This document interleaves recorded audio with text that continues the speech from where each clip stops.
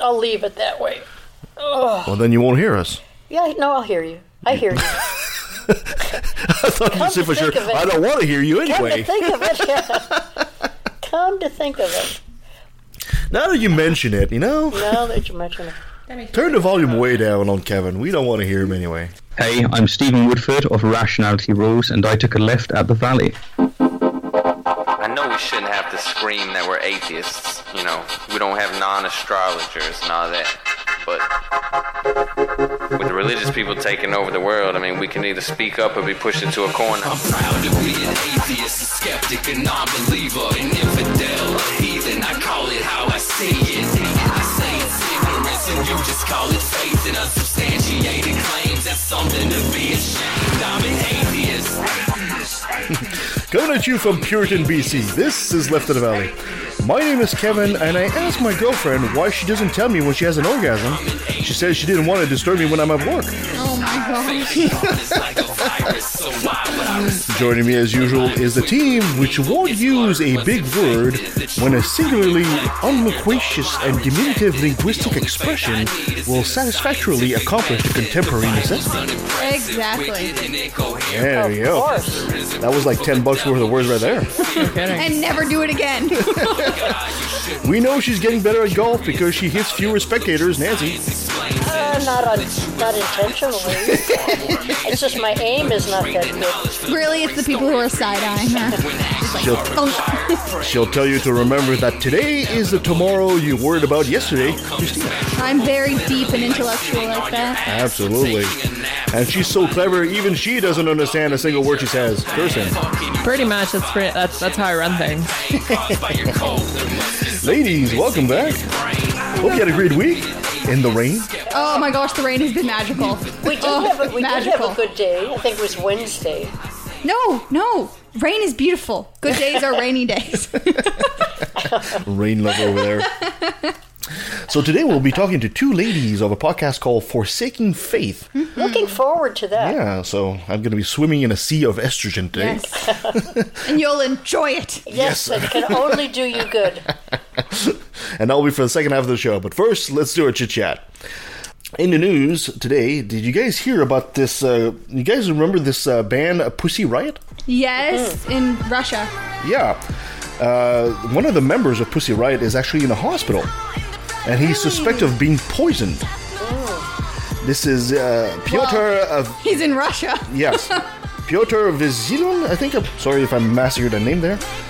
He was arrested for disturbing the World Cup match. They were protesting too much Russian police state activism. The police state in Russia is much more strong than it is up here. And all of a sudden, he ends up in the hospital and he's highly suspected of being poisoned. Well, that seems to be the Russian way. Yeah, that seems to be the Russian way. Deal with dissidents. Yeah, so it's interesting to keep an eye on that. It seems that any political dissent will get you poisoned in Russia. Yeah. It's not right out killed. Yeah, exactly. So hopefully he can actually make a steady recovery. But so far the odds are against him. If you were a political person and you were invited to have dinner with Putin, would you? Well, I don't think you need to be invited to dinner. I think they can kind of or dinner with do it. Anybody from the KGB. I might bring my own lunch. Yeah, that's right. Exactly. Well, then again, I'm not fighting against Putin. I might not have a reason to worry about. Did you guys hear that filmmaker Michael Moore, the controversial documentary maker, says he might actually have to escape to Canada? He's released his movie yesterday called Fahrenheit 11/9. Remember Fahrenheit 9/11? It hit the theater yesterday, and the film wavers between optimism at the populist movement from the left and the authoritarian regime of Donald Trump. It's a very anti-Donald Trump movie, and he says depending on the way it's received, he might actually seriously consider moving to Canada. I don't know how serious he is. I think he's pretty entrenched in Flint, and I think that makes him a man of the people. I think if he was even half serious about coming up here, I don't think his movies would be as powerful because he's left, unless he, maybe had a little getaway cottage up here. Yeah. You know, Well, he that'd be does have all some right. family up here. Huh? Yeah. So, but it's interesting because, now that under the Trump regime, essentially reporters are being arrested and stuff like that, right? Things that really didn't used to happen. So, yeah, he would totally be a target for Donald Trump. Speaking of the Mango Mussolini, that's my new nickname for Donald Trump. I love it. Did you guys hear the one about this week where he told Spain that they should build a wall in the Sahara Desert? Wait, Yeah. Yeah, to manage What? migration. The Sahara Desert. is he really that stupid? He is really that stupid. The Sahara Desert. We're talking about 3,000 miles going east to west, and he thinks you should just build a wall? Also, it's kind of hard for people to come across the Sahara Desert. It's It's just Well, like, he what was- the hell are you I mean, thinking? He was out to lunch when they had geography. Oh, God. And history and spelling. Oh, my and God. When is he civility. not out to lunch? Yeah, exactly. I think he's out to lunch. He's out. He's not out to lunch. He's out to golf. I Yeah, can't exactly. I can't believe, when I look at a Trump supporter, I said, this is your guy? Really? Build a wall across the Sahara the Desert? issue This is your a guy? lot of Trump supporters don't know about the Sahara Desert either. Yeah. They're like, "What's that? A desert? Okay." Oh, my God. They don't realize that the sand dunes can get like freaking 300 feet tall. And Trump apparently thought that the Sahara Desert had to be smaller than the Mexican border. Oh my god! This is how ridiculous of a man this guy is. And the media's barely talking about this. No, facts are just an option If this- that other people use. He's totally within his own head, and anything outside of that is fake. If this was done or said by a Canadian Prime Minister, the Queen of England would come over here and grab him by the ear and toss him in London Tower. What's their heads? I mean, this is so bloody fucking stupid. I can't believe this man. And this is the guy in charge of... You know what? That just encapsulates it. You can't believe that No, man. no. That's the administration in one meme. Absolutely. You know, it really Absolutely. is. It's interesting that he thinks all immigration issues can be solved by a big wall. Yeah, exactly. You solve everything with a wall.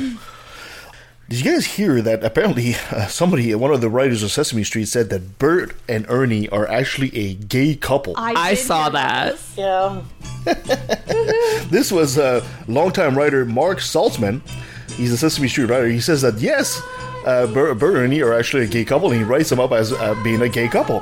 Now, Sesame Street came back and responded that they are puppets, they're best friends, and although they are male, they don't actually have a sexual orientation. Well, they're puppets. They are puppets. I mean, they have parts and non-parts, and I think the non-parts. But that doesn't make any. Well, I don't know. It would I wonder what depend Jim on Henson's orientation and gender, wouldn't it? Yeah, I mean, Whether they have parts or not. I'm disappointed in all this because, frankly, those are not the questions we should be pondering. There are much bigger questions that our society needs to wonder about. It's like, why does the count? Right? Is Oscar the Grouch homeless? Yeah. You know? And why is Cookie Monster? Is he an addict? And of course, most pressing of all, what is the secret identity of Super Grover? Exactly. Do you guys want to know something? Did you watch Sesame Street when you were a kid? I've never actually seen Of Sesame course. Street. Who hasn't watched Sesame Street? I mean, I've never actually seen Sesame Street. were you a faithful watcher? As a very young child, I used to watch Sesame Street, and I've actually learned my alphabet in English before I learned it in French. Yeah. And that was all because of Sesame Street. Wow. Yeah. Well, See, I didn't have TV. Yeah, my kids. didn't watch Sesame Street. We watched Sesame Street together, and it was so charming. Yes. You Yes. know, Absolutely. it was just as much fun for adults to watch as I had the Veggie Tales. Yeah. No, Oh, you poor thing. No, I had Dragon Tales Okay, Dragon Tales was the best. yeah. Yeah, you guys are from a was. younger generation. and Crazy Quilt. I never had that. I had Recess. I only got that on special Recess. occasions because it was on at like 10 at night. Really? We had Saturday morning cartoons. Saturday morning cartoons were the best. Yeah. Yeah, they were the best. I had trouble getting up every day of the week Except to go for to Saturday school. morning But Saturday cartoons. morning, I was up at 5 Yeah, watching yeah, Saturday morning exactly. cartoons. Typical kid. I don't know what it was.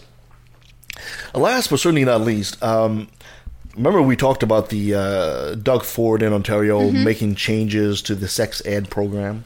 and trying to bring it back to the standards of 1998, and where there is no talk about the LGBT, there is no talk about gender identity, there's no talk about consent. It's ridiculous. Well, it sparked a student walkout in Ontario. Good. Yeah, and about a dozen high schools across the province, actually, the students walked out, and although they were protesting on behalf of the elementary school kids that are not being taught absolutely anything either. So awesome. I've got a little 2-minute clip here from the CBC which explains it pretty good, so let's listen in. 6, 8, don't go back to 98! At this Toronto school, the outrage over changes to the province's sex ed curriculum spills onto the streets. We do not! Organized under the banner, "We the Students Do Not Consent," a reference to the fact that sexual consent is no longer being taught in class. Students are not lazy. We're not going to sit back and watch our education be destroyed.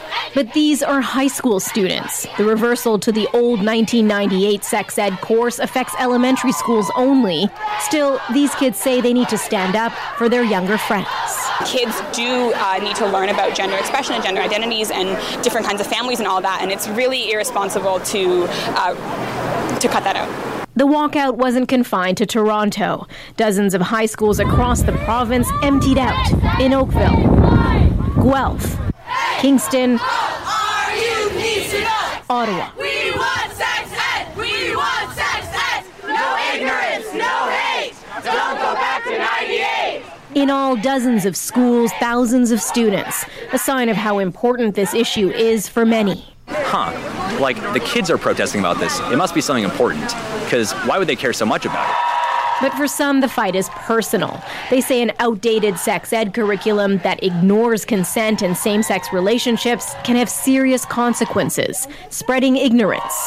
As a member of the LGBT community, when I come out to people, the response isn't always positive. And leaving young people in the dark and unprepared for the world around them. I did not fully understand what consent was. It hadn't been talked about when I was in grade 8, and I found it very, very helpful because I was sexually assaulted and I did not understand that it was not okay. Their message to the Premier, governing for the people, means governing for young people too. Salima Shivji, CBC News, Toronto. Ontario's Minister of Education, Lisa Thompson, declined our request for an interview, but her office said they encourage every interested person in Ontario to participate in the province-wide education consultations, set to begin next week. And that was the CBC. Good for them. Yeah, well, good on those kids for doing that. No for kidding. taking matters in their own hands. And you know, it's they're speaking up for the younger kids that can't speak, you know, because you can't have your elementary school kids protesting like that. So good for them for doing that. And I just want to make a little detour here on this, because this ties into a lot of things that we've been doing here on the show, talk about SOGI 123 and all that. And I know there's a lot of parents out there that are concerned about SOGI 123, and they're saying we shouldn't be teaching kids in school or even elementary school kids about sexual orientation and stuff like that, saying they're too young. Some people are saying it's the parents' place to do that, not the school. I can understand these concerns, but they're misplaced. Because, first of all, let's face it, parents do a lousy job at explaining sex to kids. They really do. I mean, my sex talk was lousy. And can anybody say, really, they had a really good sex talk with their folks ever? I mean, I'd say it's probably a little bit, for a lot of people, an awkward topic to talk about sex with your kids. Absolutely. And I think, I suspect that this is exactly what's behind the reticence of people to accept a program like SOGI 123 or the sex ed curriculum in Ontario. It's not because it's bad for the kids. It's making them uncomfortable. They don't want little Timmy to come at home and say, "Hey, Mom, today we learn about sex this, sex that. What is this? What is that?" They don't want those questions coming at them. Well, I think the other part of that is gender identity, because now you have a lot more parents when they have a child who has been born of one sex and decides when they're 6 or 7 that they're gender when they're born of one gender, and they really feel as though they're another gender. It makes it very difficult for that child socially if the classmates reject him or her because of the transition that they want to go through or they are going through. And so kids need to get an education in terms of what society is like today. Not 10 years ago, but today, when coming out is something that for a lot of people is much easier. And kids need to recognize that when they're playing with a child who doesn't want to use the girls' bathroom, wants to go to the boys' bathroom, they need to understand the compassion and the respect that goes along with having that child as a playmate. And I think that's part of what Doug Ford, sort of the mini-me of Trump. And I think Ford is saying, make Ontario retro again. Exactly. But he's so wrong, and it's going to be so harmful to kids and to the adults that they meet that may be transgender or whatever. It just makes no sense whatsoever. I also feel that a lot of issues dealing with people who are afraid of LGBTQ people and people those people, I find a lot of it comes from ignorance. It does. A lot of it just comes from not understanding. You get so many people who are like, oh, well, you can't be a woman because you have this chromosome. It's dude, you know nothing about the chromosome if you think that XY and XX are the only options. Yeah, exactly. You just don't understand. We talked about that with Dr. Veronica Drance several shows ago, right?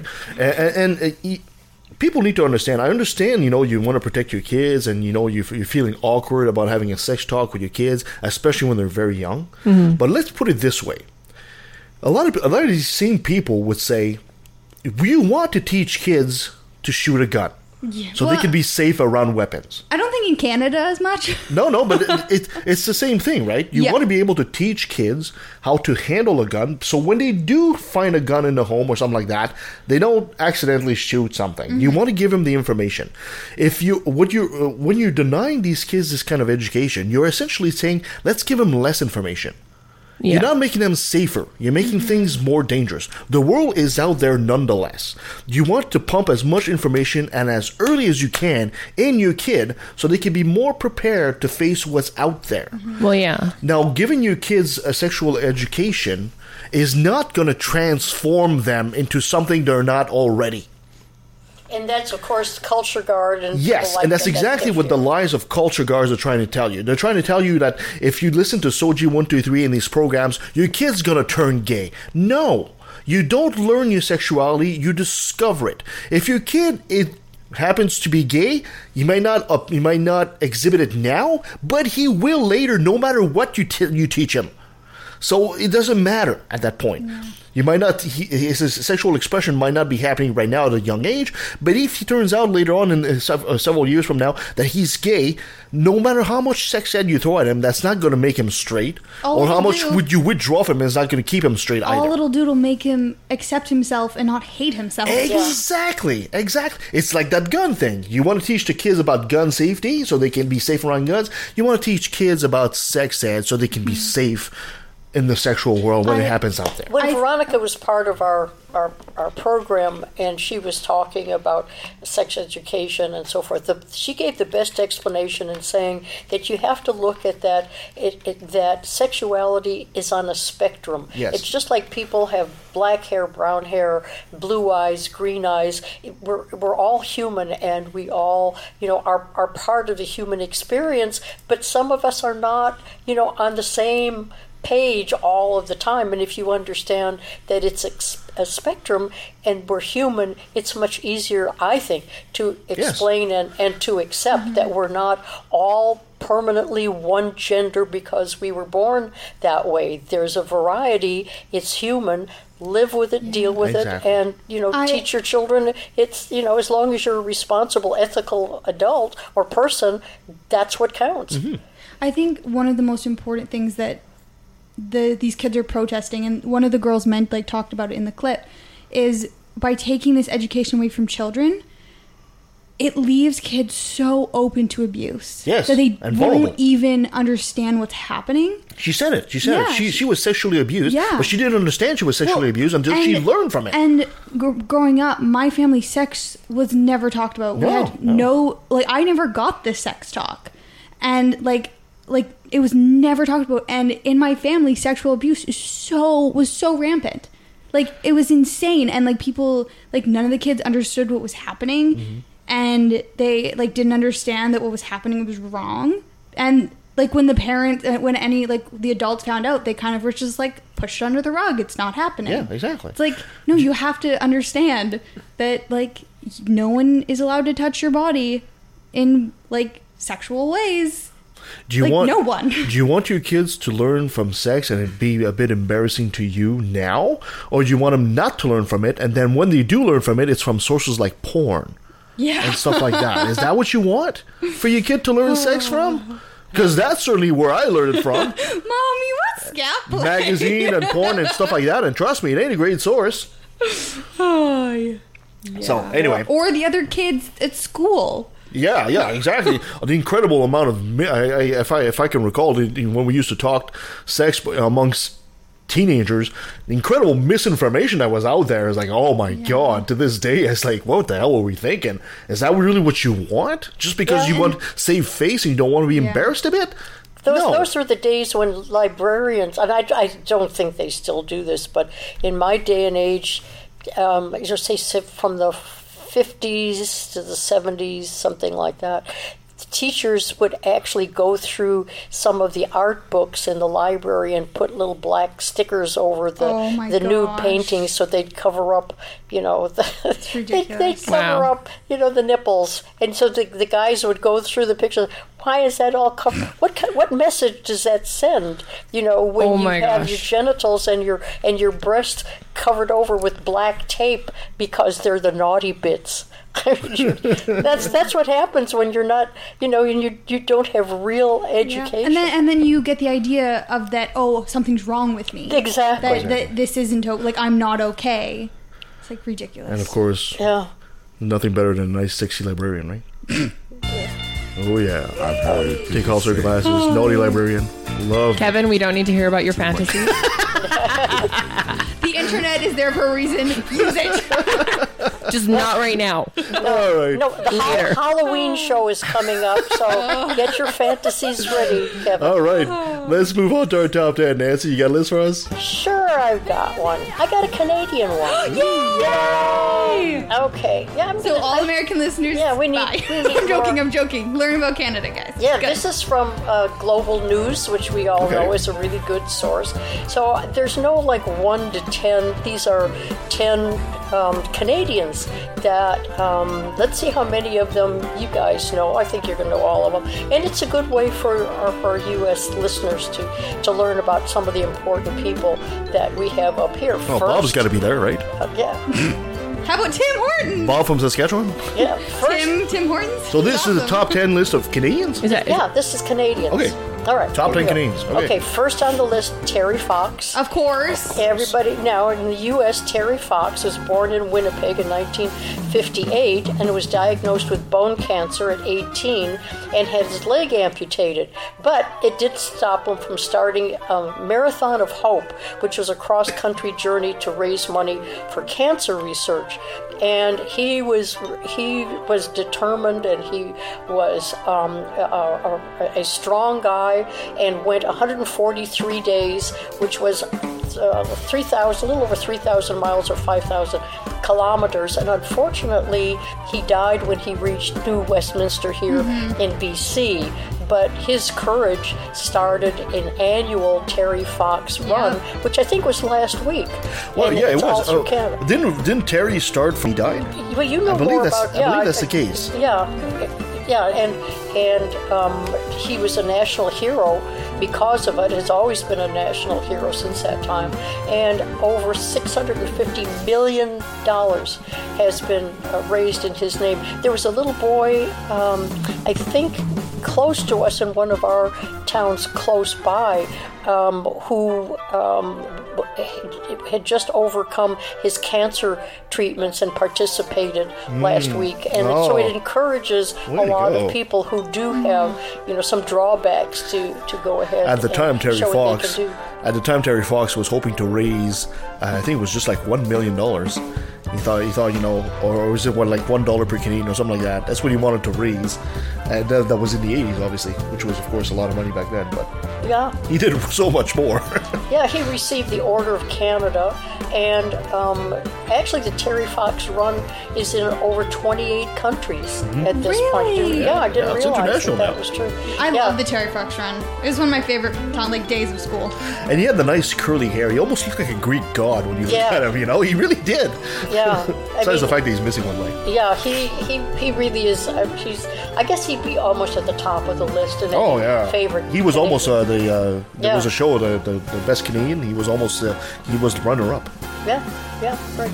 Anybody in our little group recognize the name Viola Desmond? Yeah, of course. Okay. It rings a bell. I couldn't Viola tell Desmond you is known as the Rosa Parks of Canada. She's the first Canadian woman to appear on our currency. That's right. She was a pioneer of black rights in Nova Scotia. She went. How this all happened was in 1946. She went to a movie, and after purchasing her ticket, she sat any place she wanted to sit, whatever seat she had, and a manager told her that seating area was for white patrons only. That was in Halifax. But we have had that kind of discrimination. Yeah, we did. That was in Halifax. Yeah. At the time, she was willing to pay the extra because it was kind of like the VIP section. She was willing to pay extra, and they said, no, you got to move anyway. Yeah. Wow. Yeah. She fought the changes and was eventually pardoned because she was charged. She was pardoned in 2010, which was 45 years after she died, but better late than never. Her sister is still alive and received the honors. Oh, okay. We talked about this on the show way back.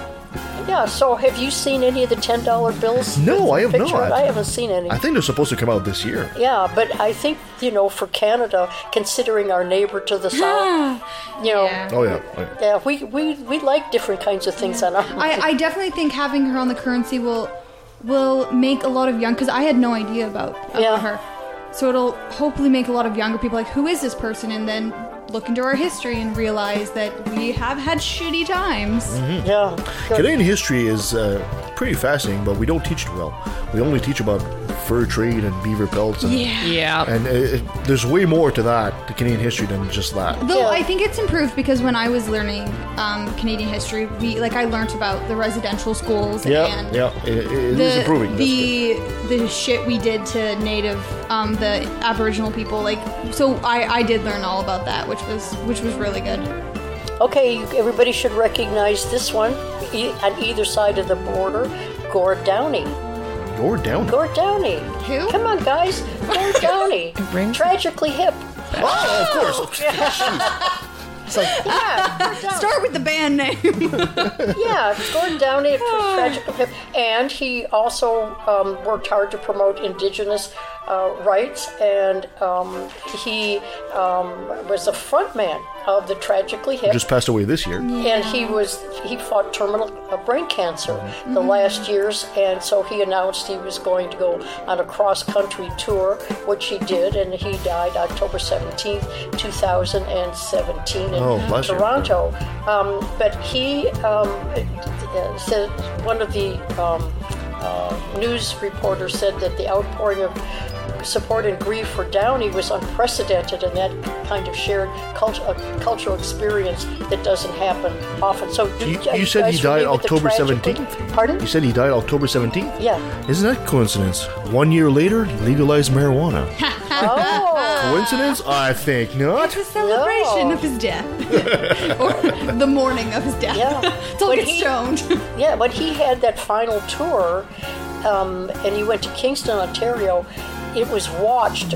People who were there and who watched it, 4 million people gathered. So those of you from the South, put on those CDs and videos watching the Tragically Hip, and you'll see why he's so beloved up here. He had a First Nations. One of the albums that he had was called "The Secret Path," which had to do with the indigenous people. So, at any rate, okay, here we go.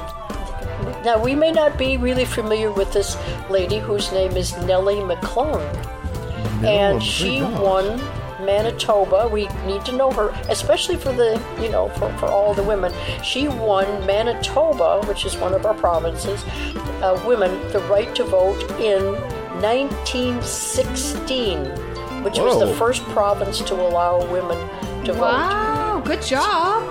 Good job. She was a writer, teacher, wife, and mother of 5. So she really worked hard for women's rights and had her own family at all. She had a really good history.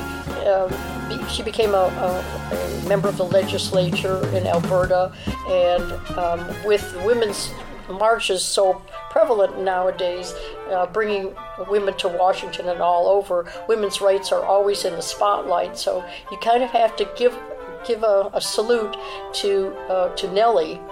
Because it's 102 years since she gave women the right to vote. Yeah. That's a good, for Canada, that's great. That really is. From 1916. Okay, here's one that I doubt whether the people from the South are going to know. Lester B. Pearson, the only Canadian to be our 14th Prime Minister from 1963 to 1968, but he was also the only Canadian to win the Nobel Peace Prize.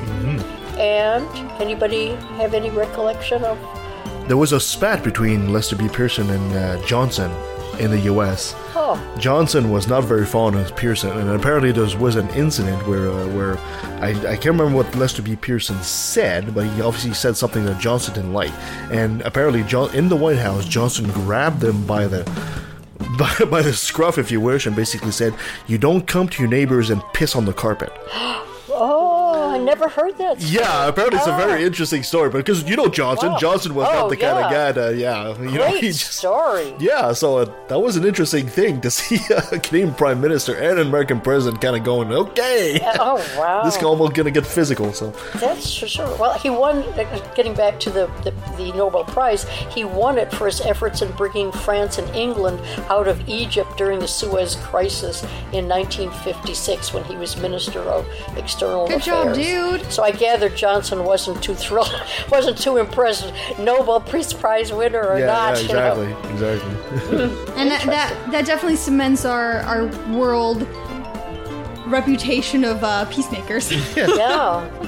He comes up every now and then. Chrystia Freeland, who is in the midst of our trade talks, uses him as an example in several of her speeches when she talks about Canada's foreign policy priorities. Okay, here's one. I'm going to tell you what he did and then see if you can remember his name. I'm kind of giving a shout out to Kevin because of his pop quizzes here. Okay, a Nobel Prize winner in Canada in medicine for his work. Bethune. Bethune. Banting. What? Banting. Frederick Banting. No, that's not the same one I was thinking. Yeah, creating insulin. Oh, okay. Oh, yeah. The Iditarod. Yeah. I mean, he was born in 1891. Balto! Pardon? I said Balto! Okay. Sorry, the movie. She loves that movie. Yeah, so Banting was awarded the Nobel Peace Prize in Physiology or Medicine in 1923. This is an interesting story. His research assistant was a doctor who's Dr. McLeod, and he helped Banting by providing facilities for his research.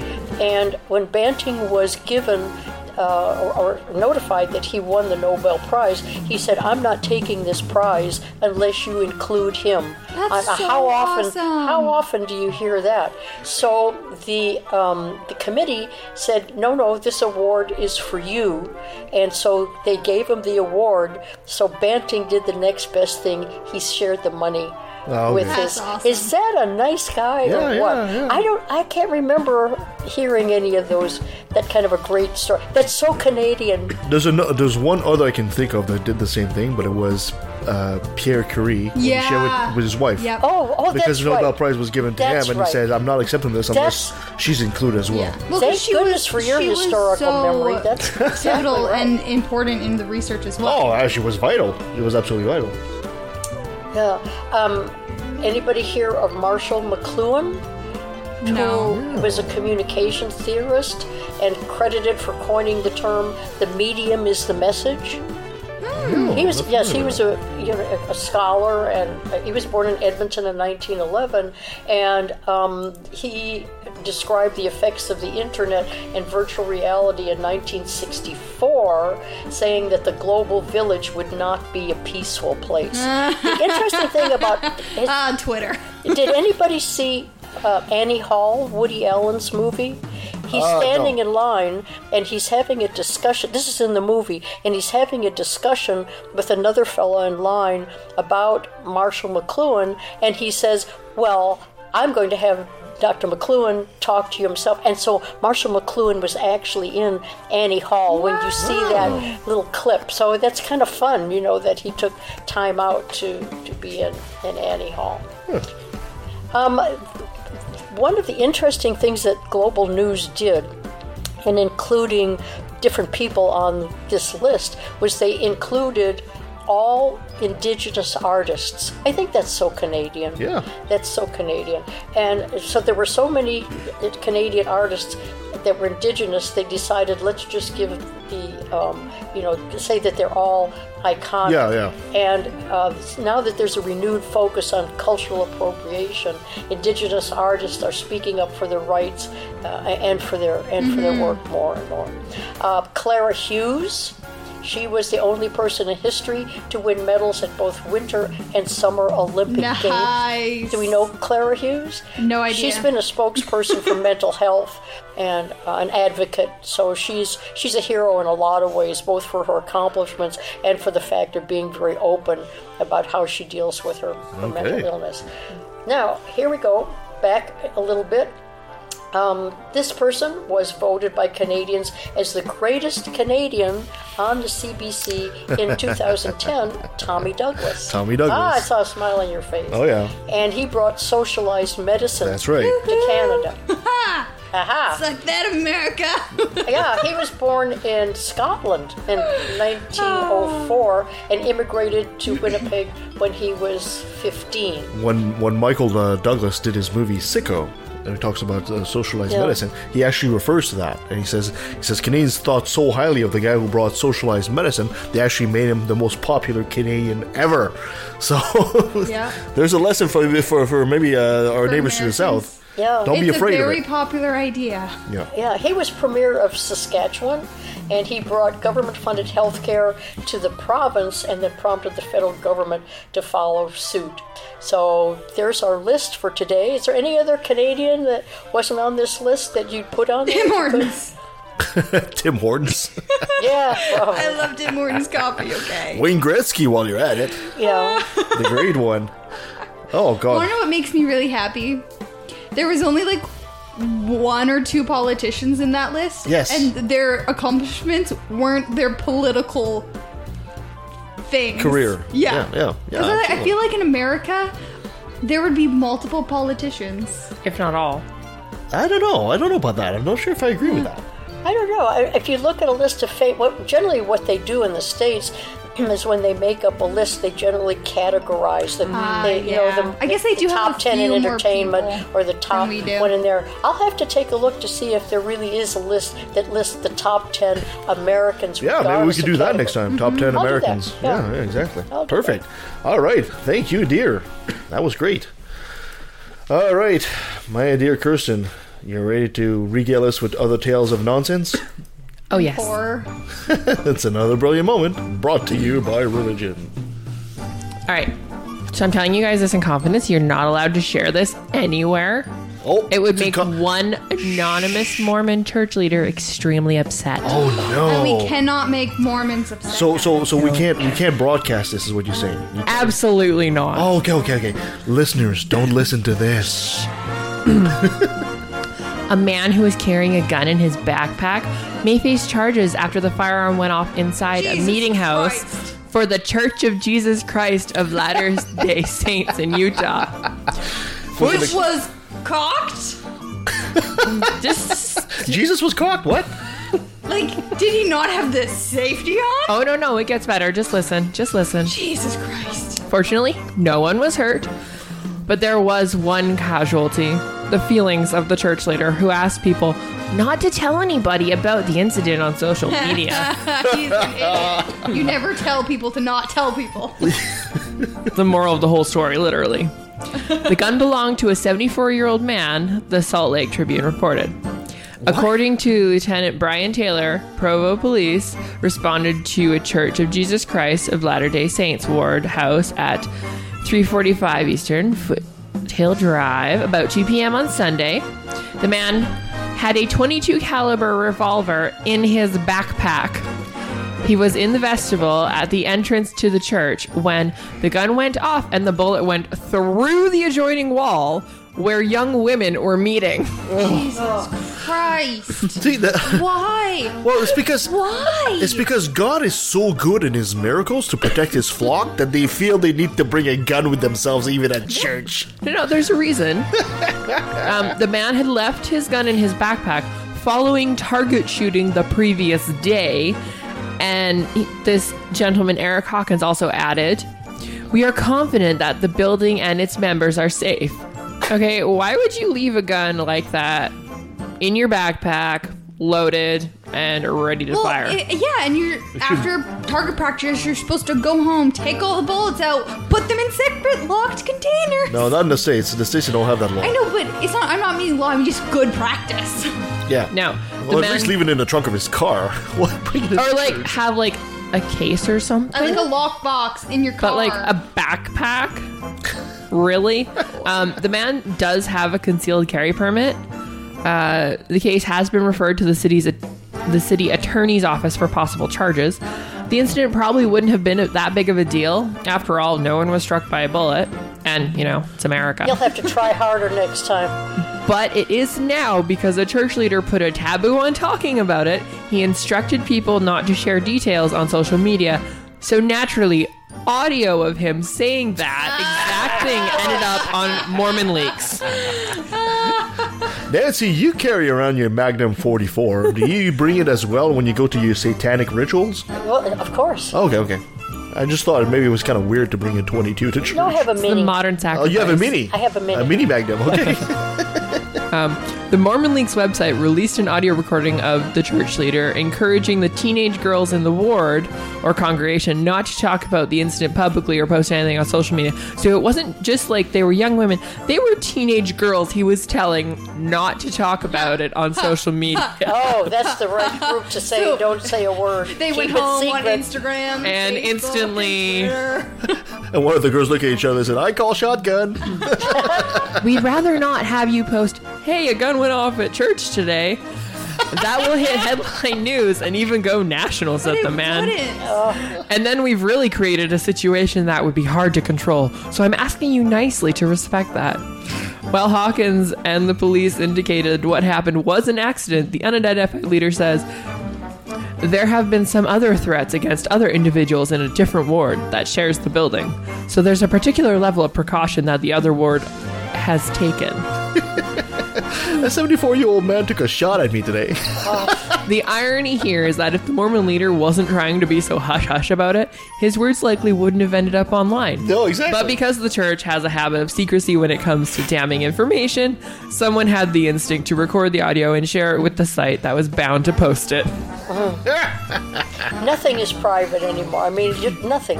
Everything is wired. I have a feeling we have a budding atheist. The smartphone changed everything. Yeah, absolutely. I have a feeling we have a budding atheist in that church. Quick, record it. Oh, Joseph Smith, protect us. All right, I thought that was a good one. That is a good one.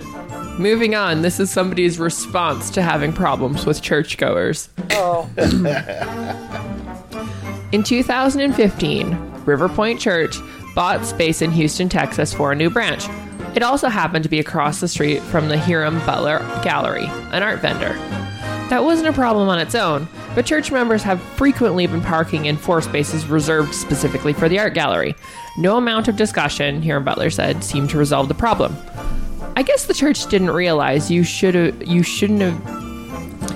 get into an argument with an artist, because Butler commissioned some art that should solve the parking problem for good. A sign outside the Hiram Gallery reads, and let me explain before we get into this and before everyone freaks out, parking only for gay conversion therapy. We tried reason, we tried anger, neither of those things worked. So we're trying humor to see if that will reach them, said Butler. I'm as gay as a goose. It's not anti-gay. I've been a gay activist my entire adult life on the national life. It is satire. And just in case anyone thinks it is homophobic, there are also satirical bumper stickers telling people the conversion occurs in the other direction. For artist Robert Rosenberg, meanwhile, the sign and an accompanying line of pink bumper stickers, which read, "Follow me to the Blossom Gay Conversion Therapy Center, where we pray the straight away," should only be offensive to one contingent. We pray the straight away. I don't see how anyone who thinks very much can look at that sign and think it's offensive, other than people who belong in gay conversion therapy, who believe in gay conversion therapy and promote it, he said. It's supposed to be a visual assault on those people. Maybe they'll stop and think, oh yeah, that's our idea. It doesn't look so good in pink and black and 16 feet long. Oh my god. So it's not a small sign. That kind of gives me an idea, actually. What they should do is, if you want to really put it to the conservatives there, they should paint a couple of parking stalls rainbow colored. Say for gay parking only. Oh my gosh, that would be amazing. So none of these prude conservatives would even go near that. So you'd have all these parking stalls. I think that's great. If you have a problem, let an artist solve it. The heck with diplomacy and military, force. Let an artist solve the problem. And artists have a power, but they don't use their words necessarily for power.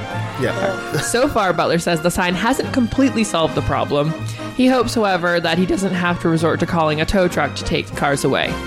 For the church's part, Senior Pastor Patrick Kelly issued an apology to a local news station and said he would continue to be diligent to prevent our guests from using Mr. Butler's 4 parking spaces. I think that's great. Yeah, it's brilliant.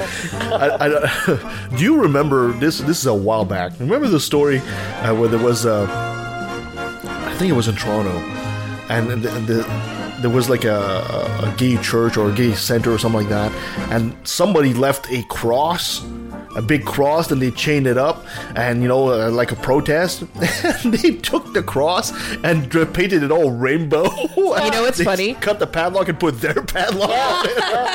My first thought was to that big cross was like, I would just go paint it rainbow colors. It's exactly what they did, and that's the most brilliant way to respond to that bigotry. See, that just validates what I said. You got a problem. Use an artist. Yeah, Use an artist. Let an artist with a sense of humor.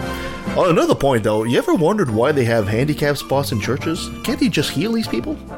Ooh. They just aren't praying hard enough. They obviously have something that they have to work through with God, because it's God wants to help them. It's them holding themselves. God is so far behind in his work right now. It's scary. He needs an assistant.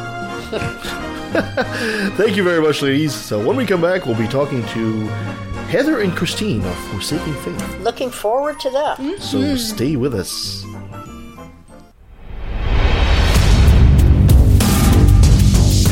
In a world torn apart by a lack of reason,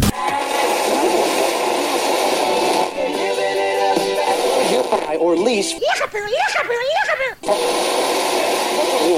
and I think it should be religion treated with ridicule and hatred and contempt, and I claim that right. In the morning. Hi, everybody. This is Robert Stanley from the Right to Reason podcast. And if you subscribe now, you'll get free. Learn more about the broadcast at therighttoreason.com.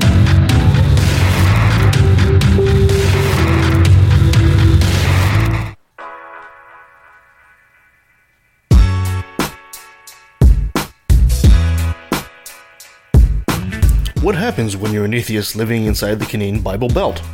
If you're like me, you gather some friends and take to the airwaves. So I invite you to take a left to the valley and find out where you stand in this world. Follow us on iTunes, YouTube, Spreaker, Stitcher, Blog Talk, or lefttothevalley.com. Atheists, Skeptics, and Humanist Radio, no God required.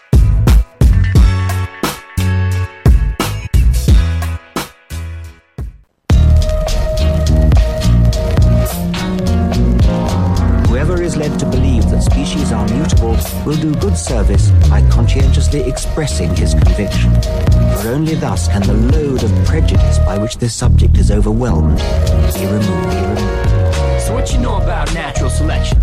Go ahead and ask a question and see where the answer gets you. Try being passive-aggressive and try smashing heads in and see what. Well, joining us online is a couple of ladies, Heather and Christine, of the podcast Forsaking Faith. They are snappy dressers and snazzy dancers. Ladies, thank you so much for joining us at Left of the Valley. Welcome. Thank you for having us. If you say that now, you might regret this in a couple of minutes. Hey, we're wonderful. Everyone loves us. Yes, we are, in our own special way. We're very wonderful. Some of us are extra special. That's aimed at me again. Ladies, you guys are making some headway with your podcast there, but you might not be as well known north of the 49. Would you be maybe so kind to give us a bio?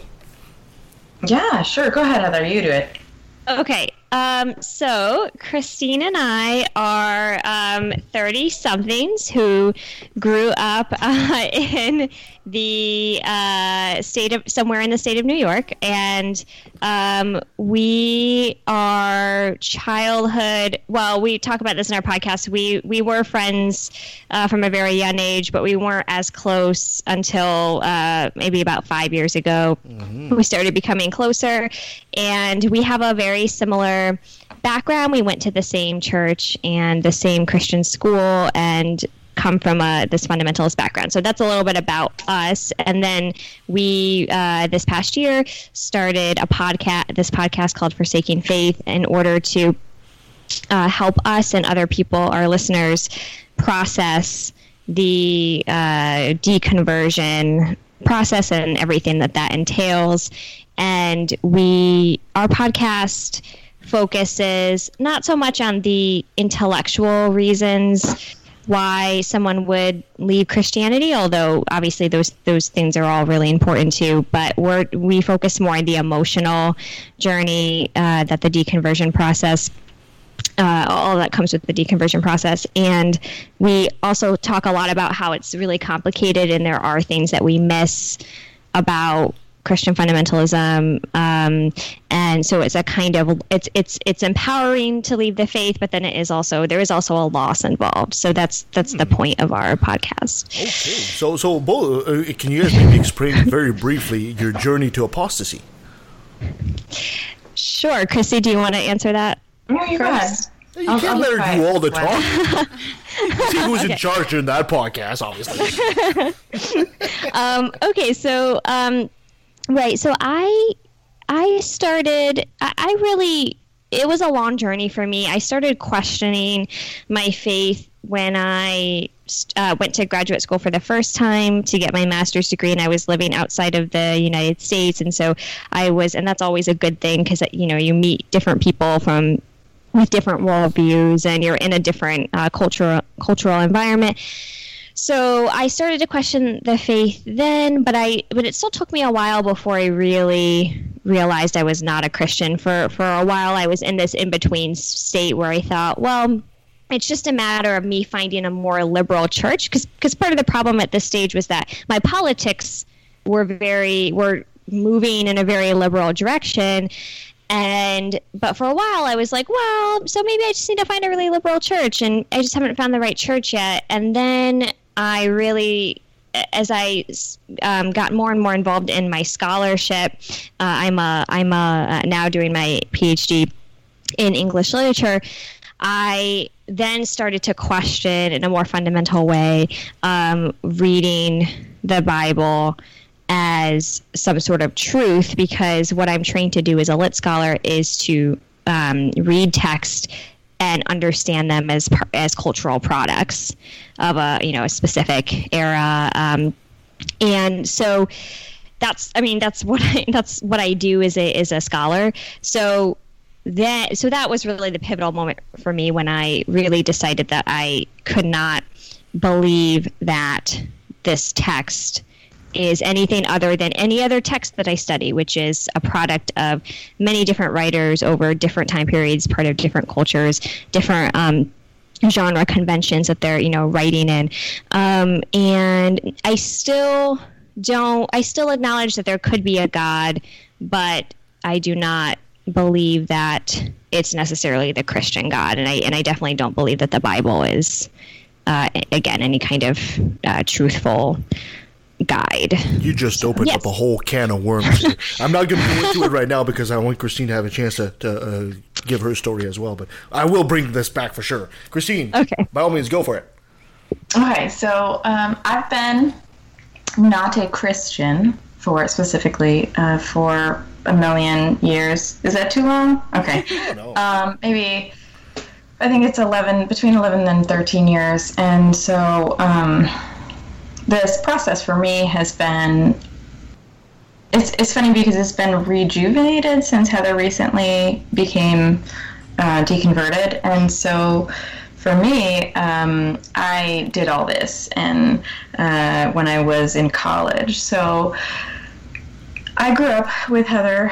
We grew up in a Christian school together, like she said. And then I went to school really close to my Christian community, and when I attended the university near our school, I was part of the group on campus that a lot of our it's called BASIC, Brothers and Sisters in Christ. It's a university campus ministries group, basically, and so I was really involved to begin with, and so the thing that sort of took me away was I was actually advertising for one of our events in a classroom. So I stood up in front of 250 people and I said, hey, come to our Valentine's Day celebration and let Jesus love you, essentially, is what I said. And no, I had no shame. Still have no shame, but for entirely different things.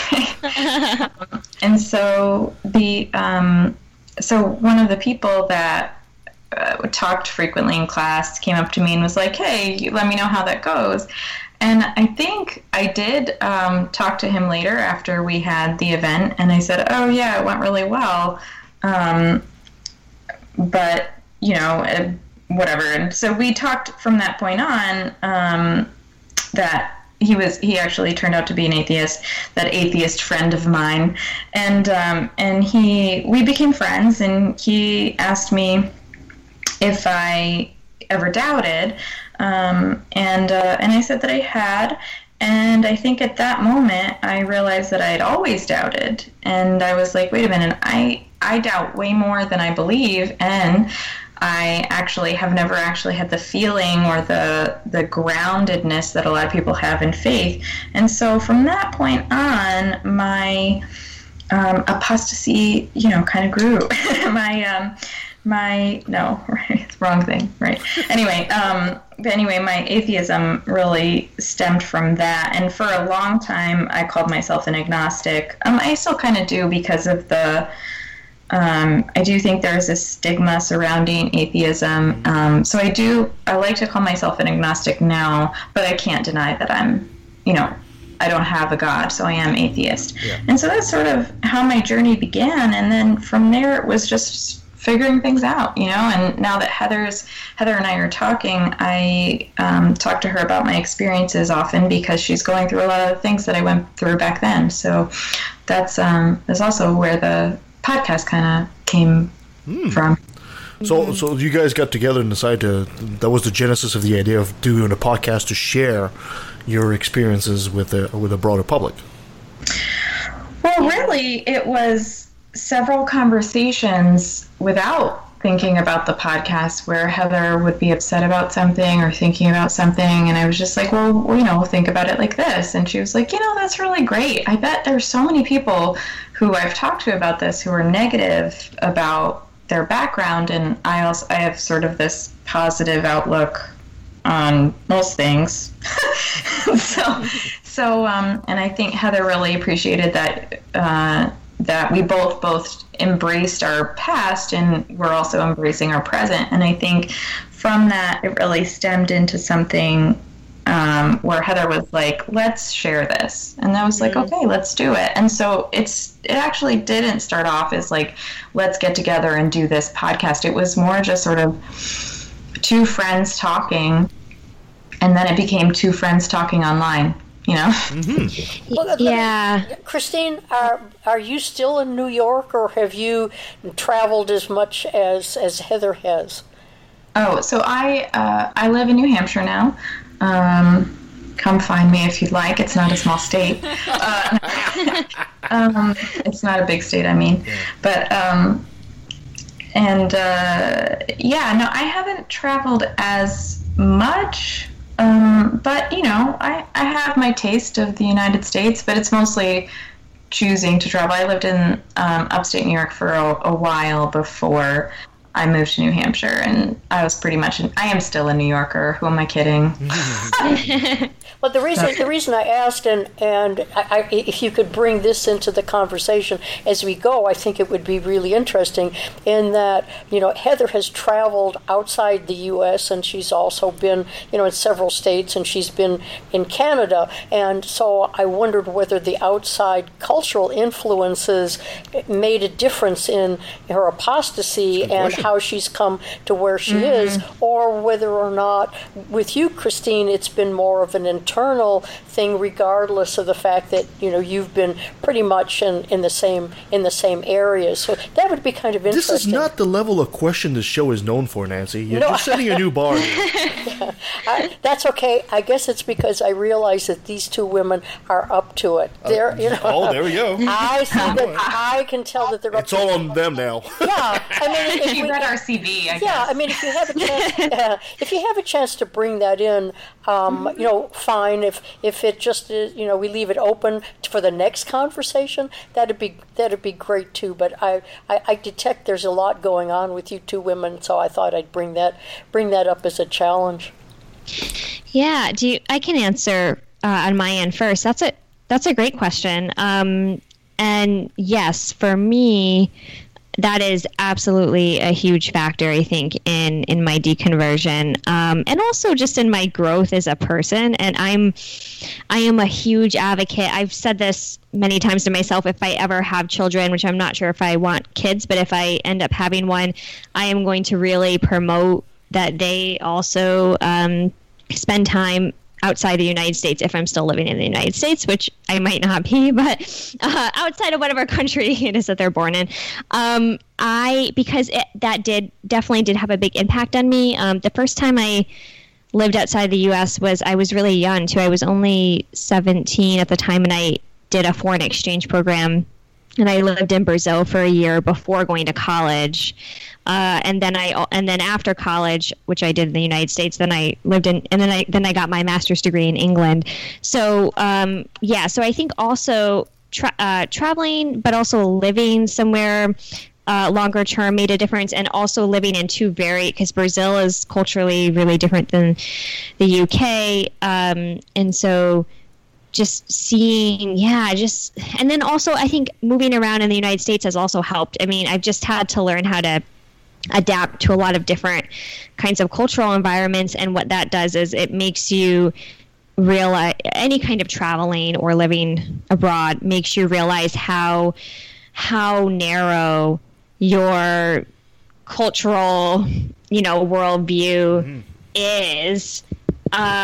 And so, that has had a huge impact on a lot of my fundamental beliefs about the world. And again, not just Christianity, but I would say also patriotism, right? I mean, I just don't subscribe to this sort of conservative pro-America ideology, and I think that there's often a connection between the two. Like if you haven't lived anywhere else, then you're going to tend to have a more sort of America is whatever the best country in the world, kind of a American-centric worldview, right? And it really helps when you get out of America to realize that it's an incredibly flawed country, and to want to change. I mean, that's the thing too, is this isn't me just saying screw America, but it's me saying I recognize the flaws and I think we can do better. And I know we can do better because I lived in countries, especially when it comes to healthcare, for example. I've lived in a country that has socialized healthcare, so I know it's better. And I think it's easier to have those beliefs change when you actually get outside of that box. So yes, that's the long answer to your question. No, this is a very interesting point you're making, because I've noticed even myself, as soon as you travel and you start living outside of where you were born, there's a streak of patriotism that comes. You want to share your culture with whichever new environment you're in, except for the Americans. I've noticed. If you're Dutch and you're sharing, and you come to Canada, you want to talk about Dutch culture and all that, you want to share that. And as a Canadian, I do the same thing. But whenever I come across an American, they don't do that. And the only other person that does that is also a person that's escaping a place like Afghanistan or something like that. I don't know what it is about American culture, but maybe I think you've put a finer point on it. You realize that America is not as great as it thinks it is. Well, I went to visit Heather when she was in England, and I wouldn't say that we were ashamed of our patriot. It was sort of the interesting topic, but we were fearful, that other people viewed us a certain way because of our actions or our heavy military reliance and some of the other things. We were worried that people might think of us a certain way because of that, Yeah, I totally understand. I mean, there's been rumors for the longest time that a lot of Americans traveling abroad will sew some Canadian patches on their clothing to try to pass as Canadians so they don't pass as Americans. Oh, nice. Wow. I know.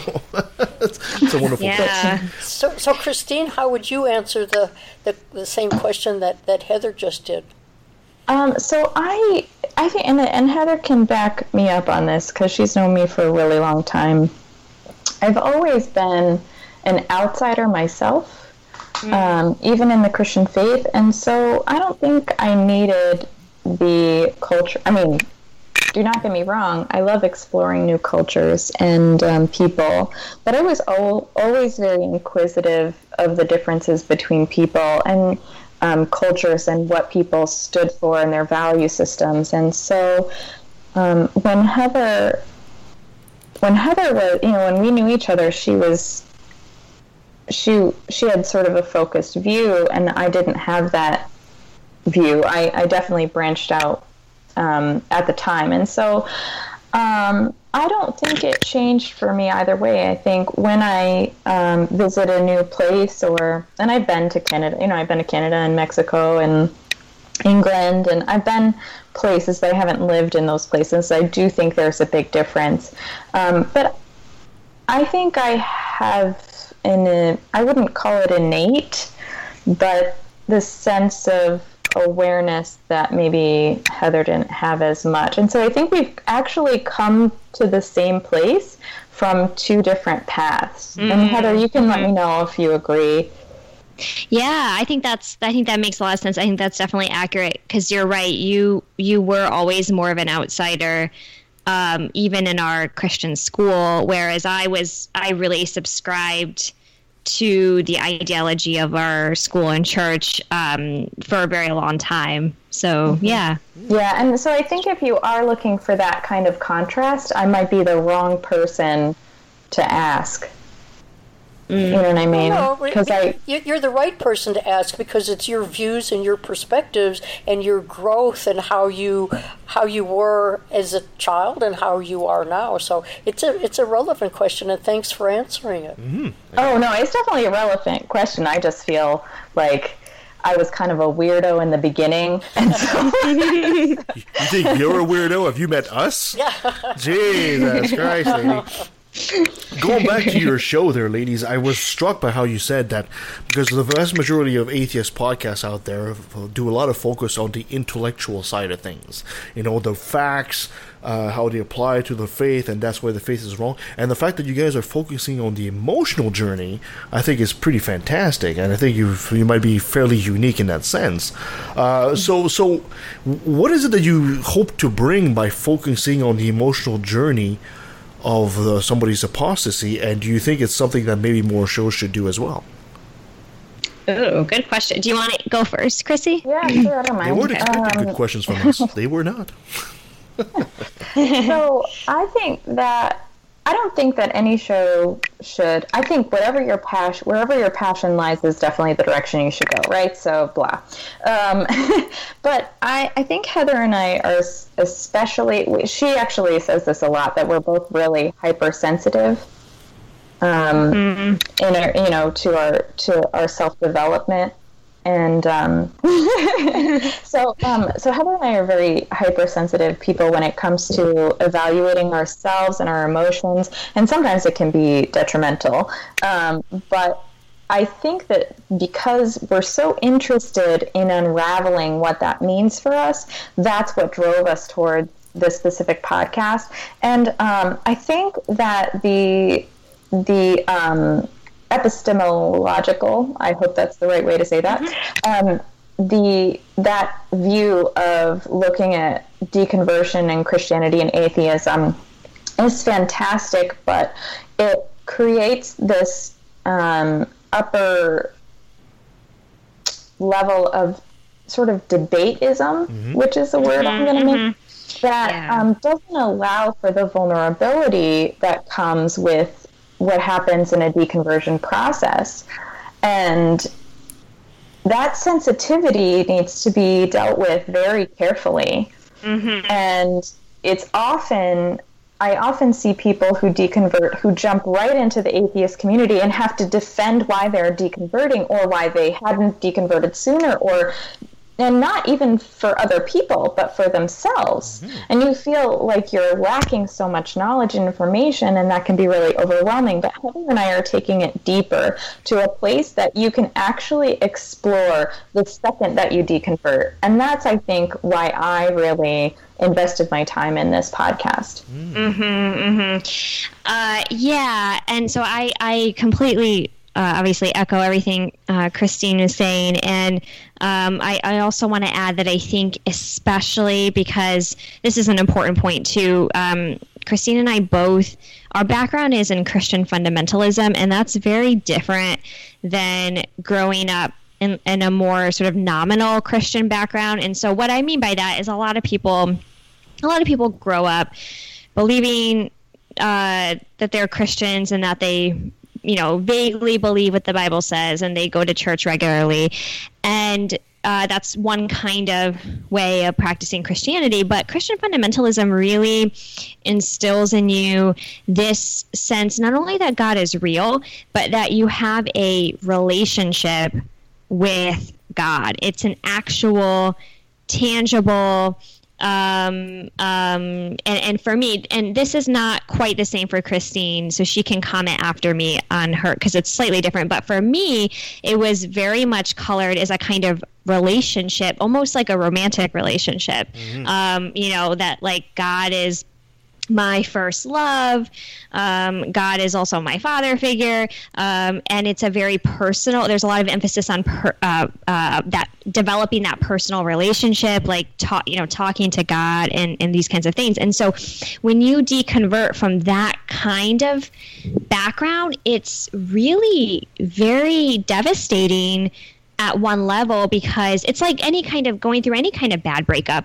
or any kind of breakup where you might know that you're making the right decision. Like, I don't want to be with this person anymore.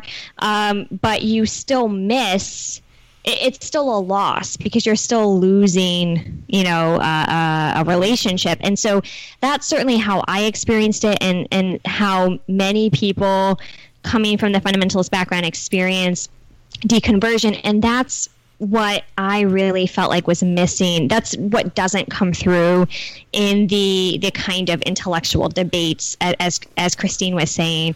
And again, those are also important, and you should be able to articulate also, why, like factually, why you are an atheist. But it's also, there is this emotional level to the journey as well. And we really, both of us really felt like there just wasn't anyone talking about the experience in the way that we're talking about it. And so that was good for us, because we felt like we have a niche that we can contribute with our podcast to help supplement and be in dialogue with all these other there's tons of other great people like you guys, and and other people that are also part of the atheist community who are who also have podcasts and YouTube channels and things like that. And so we felt like we could enhance and contribute to that ongoing dialogue by adding this other layer to bringing this other layer to the conversation. No, I think you guys are doing a fantastic job, and I think this is a fascinating conversation from a point I hadn't really considered before. I've often said, maybe I don't know if you ladies will agree with me, that the relationship that a lot of believers have with Jesus is the same a 16-year-old has with her first boyfriend. He's perfect. He's perfect at first, right? He's always perfect until she's dated him for 3 months, and then he's not so perfect. But you don't get that with Jesus. You don't get to spend 3 months with him, so he's always perfect. So do you find that maybe this is why it's so emotionally devastating to, quote, break up with Jesus, because he's still perfect, right? And then you realize you're the faulty one. Yeah, I mean, I'll answer quickly, and then Christine, I think will probably, again, differ from me a little bit in this way. But yeah, for me, that is definitely the case. Yeah, it was very hard because, right, I mean, from my perspective, it was like Jesus is the perfect relationship. I don't even need, and so this also, and this is a separate thing that I can talk more about in a minute, but I'll let Christine talk first. But it's just to say, this has also affected my own views of romantic relationships, and I've had to work through a lot of that because I had this sort of distorted view of what relationships were going to be like, assuming it was going to be like my relationship with God. And of course that's not true, because human beings are flawed and complicated. So anyway, yes. So Kevin, that is true of my experience. But then Chrissy, you can answer too, because So go ahead. Let me tell you something, Heather. Let me tell you something, Heather. Jesus ain't that perfect. He stole my wallet the other day. He's not that great. Really? Oh yeah, bastard. Wow. What does he have a use for money? Maybe it's credit cards. Maybe he's just so fascinated with the plastic. I don't know. So if you were going to say, let's say my 16-year-old boyfriend was far better than Jesus, in my opinion. And mostly that was because Jesus didn't talk to me like he talked to Heather. It's really abusive, in my opinion. I asked for, time, attention, communication. Communication is the most important part of a relationship. And Jesus was like, I don't know how to talk to you. And have you met his mother? His mother's even worse. She's got this Jewish mother thing going on. It's horrible. But she has great jewelry. So anyway, so I didn't feel the same. My relationship with God was very, and I mentioned this actually in one of our podcasts, that it's like a love triangle. I felt like God loved all of my friends, and Jesus loved all my friends but didn't love me, and I was trying so hard to get that attention and that time. So I don't feel the same. As it was kind of easy for me once I realized that I didn't believe in our relationship to be like, peace, bro. So it was very different for me. I'm not exactly sure what you want me to ask you, Nancy. I wrote a note to Kevin, and he can't read my writing. But just, I can't read. Yeah, what I was trying to bring out is that in most of the atheist podcasts, they're run by men, and the men approach their apostasy and their journey in a more logical of how the Bible is flawed, and how when you go back to history or the cultural, you find that there are these gaps, and then you get to evolution, and it's all cerebral. Women do tend to go more to the emotional and to the relationship. And so the two of you bring this dimension in, which we all feel, but you are much more equipped to be able to put words to it, where men would say, oh, well, yeah, but, and then they begin to think about it. But then eventually maybe they get to the deeper, this is how I feel about it. You heard it here first. Nancy said men think. But at the point, I think you bring a very good point, because one of the things that holds a believer to the church is the emotional bond. Yeah. And the community, the sense of community the church develops, which is seriously lacking in the atheist community. Yeah. So I think you gals are onto something here.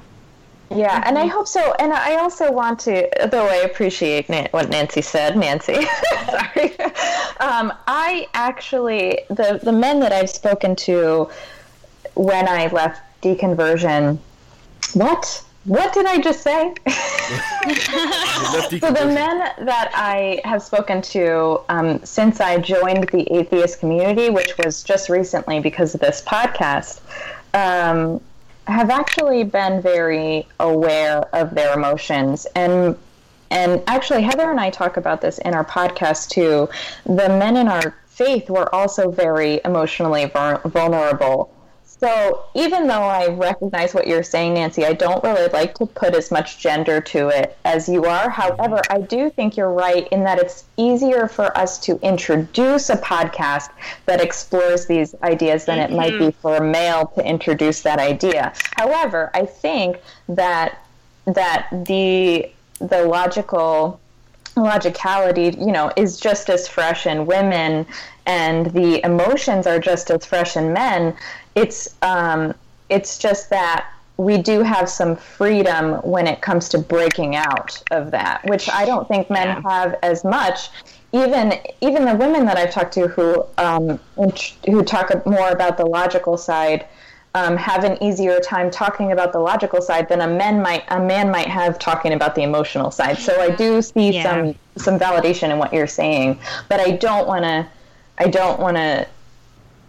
have found great emotional, interpersonal, men who really look inside themselves in this deconversion process. One of them being Graceful Atheist, and some of his articles are up on his Twitter. Mm-hmm. And he's a friend of mine who really explores that emotional journey, and I appreciate that. Yeah, because when I asked the girls if I should open a podcast... well stated. Thanks, Christine. Yeah, when I asked the girls if I should open a second podcast called The Weeping Hour with Kevin, they thought it was a bad idea. Hey, no, that would be amazing. I can come, bring tissues. You'll be the reason he cries. Yeah, that'll be true. That'll be true. Make it a YouTube stream instead, because I think that'll get more, just sobbing men. It's just a beautiful thing. There's someone on the side, just a hand that keeps handing him tissues. I think would be beautiful. Let me produce this. That would be amazing. Fantastic. Ladies, is there coming down the pipe there for your show, is there any guests you plan on having, or is there anybody you'd like to have coming on? I mean, besides us, of course. Is there anybody you plan on having coming down on your show to interview? Or you plan on just staying with broad subjects? Yeah, so Heather, I'm going to take this. Yeah, go ahead. So we have a few more episodes where we're just going to talk about us. And I told Heather, I'm a little exhausted talking about myself. I hate doing that anyway, and so does she, except when we're talking, personally to each other. But and so we're going to move forward. Our next season is going to be exploring alternative ideas from the same topics that we've used in this first season, and it's not coming up for a little while. I think we have 3 or 4 more topics that we're going to deeply discuss, but then we're going to have something called Forsaking Faith snippets, where we just look at alternative ways of looking at these things that we've discussed. And then moving on from there, our 3rd season, look at us planners. Oh, yeah. We're planning on bringing interviews in where we look at the Christian side versus the deconverted side.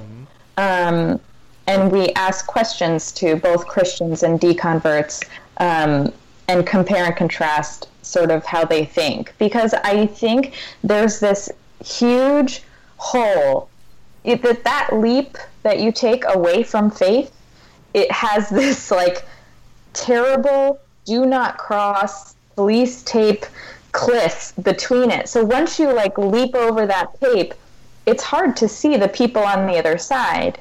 And I think we're more alike than we play it out to be. You know, atheists can sometimes be really harsh to Christians. Christians can be very harsh to atheists, and or anti-theists, however you see yourself. And bridging that gap is really important to encourage educational and intelligent discussion. And I think when you bring these debates up to the intellectual level or the logical level, you can sometimes create an impasse. Whereas when you bring it to the level that Heather and I are, where you're looking at the emotional journey, I think that opens it better up to intercommunication between the communities, you know? Yeah, and I just wanted to add, I mean, that even so far, certainly in my personal experience, some of my relationships with Christian friends of mine have improved as a result of this podcast, because I have a few friends who are still Christians who listen to our podcast, and then they will my one friend will call me, you know, and want to talk about whatever, you know, whatever it is that we brought up. And yeah, like exactly like Christine was saying, because we can connect and have this common ground at the emotional level, then we can really connect in a way that I don't necessarily know that we could if we were debating sort of like theology or exactly.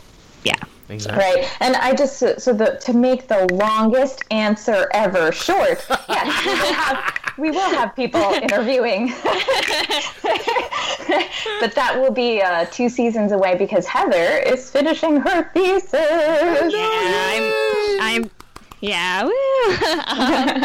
I'm finishing my PhD this year, so it's a little crazy. So we're waiting until she's done to do those interviews. Yeah. Fantastic. You guys are giving me an idea. Heather, Christine, we have to bring you back on, because especially since, Heather, you're doing your PhD in literature, we have to bring you back on, and we'll do a show called Is the Bible Actually Good Literature?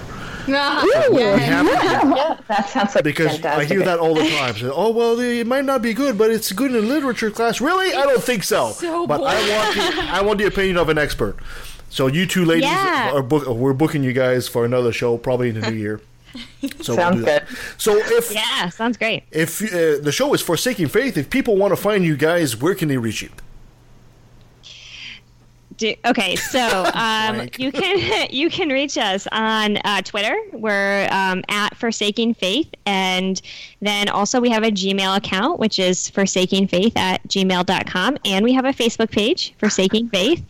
So you can contact us on any of those platforms, and we really enjoy getting feedback and from everyone, and our podcast is available on all the major platforms, so iTunes, Spotify, and also for people who are listening, we appreciate feedback just generally. Like sometimes we have people message us about it, asking our advice as they're deconverting, but also if you have specific feedback about our podcast, we also really appreciate that.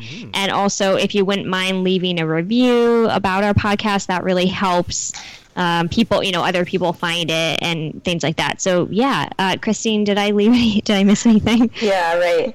Because we have like 50 listeners right now. Like good. Hey, that's like 39 more than we have. Oh, awesome. No, he's lying. But so we would like, it's really about reaching people who are going through the same process. So if you know anybody who would be interested in the podcast, I'd rather word of mouth, just be like, yo, listen to these girls. They're like talking about themselves, but the stuff they say is kind of relevant to you. So yeah, no, Heather didn't leave anything out.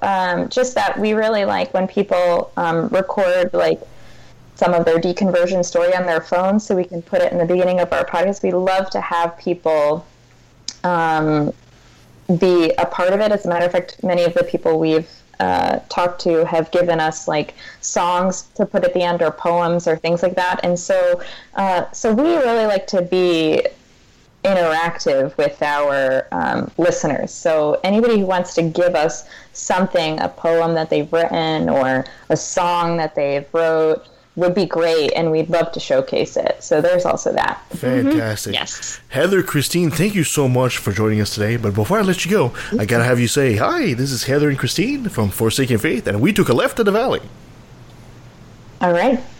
Hello, this is Christine. Hello, this is Heather. And we took a left at the valley. Fantastic. And we... Oh, should I say it too? No, sorry. Sure. And that was Heather and Christine of Forsaking Faith. That was great. Lovely ladies. I love them. We really don't get into that level of emotion and No. that aspect of it. It really is a subject that we don't talk about enough. We tend to get more to the scientific and the science, logical, the data, the intellectual, and I think they're really onto something there. Mhm. Because, like I said, a lot of Christians, the thing that holds them to the church, even though they know what the church is doing, but they have this emotional excuse of saying, well, it helps me. It's my little safe place. It's an emotional response. Yeah. And if these ladies can make you see that the journey to apostasy does have an emotional journey, but not necessarily one that's you're not necessarily giving up the emotional side of your life, then I think they're doing us a great favor. Yeah, I like the way their first season is structured around their own experiences and journey, and now they're going to branch out and bring other people in as part of their podcast. Mm-hmm. It's a really wonderful way to transition into different ways of looking at apostasy. So the show is Forsaking Faith. I recommend you watch it. You listen to it. It's a great little show, and you follow that. It's a good one. Perfect. Thank you so much for being with us today on the show, guys, and thank you for listening. You can follow us at leftatvalley.com. You can follow us at Facebook, on Twitter at LETV Podcast. You can send us an email at leftatvalley@outlook.com. You can send your complaints to Nancy on the third floor. Except if it's raining and then it's indoors. Coming up next week, our old friend Robert Stanley returns. Oh, it'll be a wacky one yet again. Do we have a subject we're talking about, or is it kind of just a free-for-all? Even if we did, Robert's just going to go into a field somewhere, and we'll just have to follow him. That's all there is to it. Chasing him through the field. He's in Temple, Texas. He can go in any direction he wants. Coming up in October, we'll have our old friend David Fitzgerald. He'll be coming back to talk to us about John the Baptist and the historicity of John the Baptist. On the 13th, we'll have Mr. Dini. Brian Keith Dalton returns. He's much more deep in political things than you would think. If you want, yes, he's actually very good. And on the 20th, this is going to be a first, we're having an atheist heavy metal group. What? Called Predators. What? And they're coming to the show. We've had some singers before, usually most folk song, but these are heavy metal guys. I'm so excited. This is going to be great. This is going to be great. And of course, on the 27th, we have our Halloween special. Woo-hoo. So we have to be getting ready for that. Perfect. That's what we got coming up, guys. Sounds great, yeah. That's what a great month of October planned. Anything else we need to say? Nope. Perfect. So we're good to go. Have a great week. Until next time. It comes from culture, only true on a regional scale. Science is universal. Are you to say that horse isn't real? A vice. Separating America from Canada. The White Walkers are actually people from Alberta. There's just like a sheet over it, so when Americans look at it, they don't notice it's there. You want to hear a funny story? When I used to drive a truck down south to California, one summer, this is July, and for some reason it's always a Texan. I don't know what it is about Texans. It's always a freaking Texan. Their education system's not great. And he's coming across to Canada. This is in the middle of July, and this guy's got, he's wearing a toque, and he's got skis on the roof. And he rolls down his window. He's waving at me, so I roll down mine. And he says, "Excuse me, sir. Says, can you direct me to the mountains? This is July." I said, "The mountains? You going skiing?" He says, "Yeah." I said, "Well, okay." This was Highway 15. So I said, "Well, just follow this road north for a couple of miles, and then you hit Highway 1." I said, "Head west and follow that road for about 3 hours, then wait 3 months." This guy apparently expected as soon as he would cross into Canada, there'd be a wall of snow there just waiting. Oh, yeah. And we all live in igloos up there for sure. It's always a Texan. Like, what it is about Texas? I don't know what it is about Texas. Texans are crazy. Yeah. Oh no! I hope. I hope don't broadcast that part. That many atheists are told to be quiet. You're not alone. Speak your mind. Time to let it be known. I'm proud to be an atheist, a skeptic, a non-believer, an infidel, a heathen. I call it how I see it. I say it's ignorance, and you just call it faith and unsubstantiated claims. That's something to be ashamed. I'm an atheist.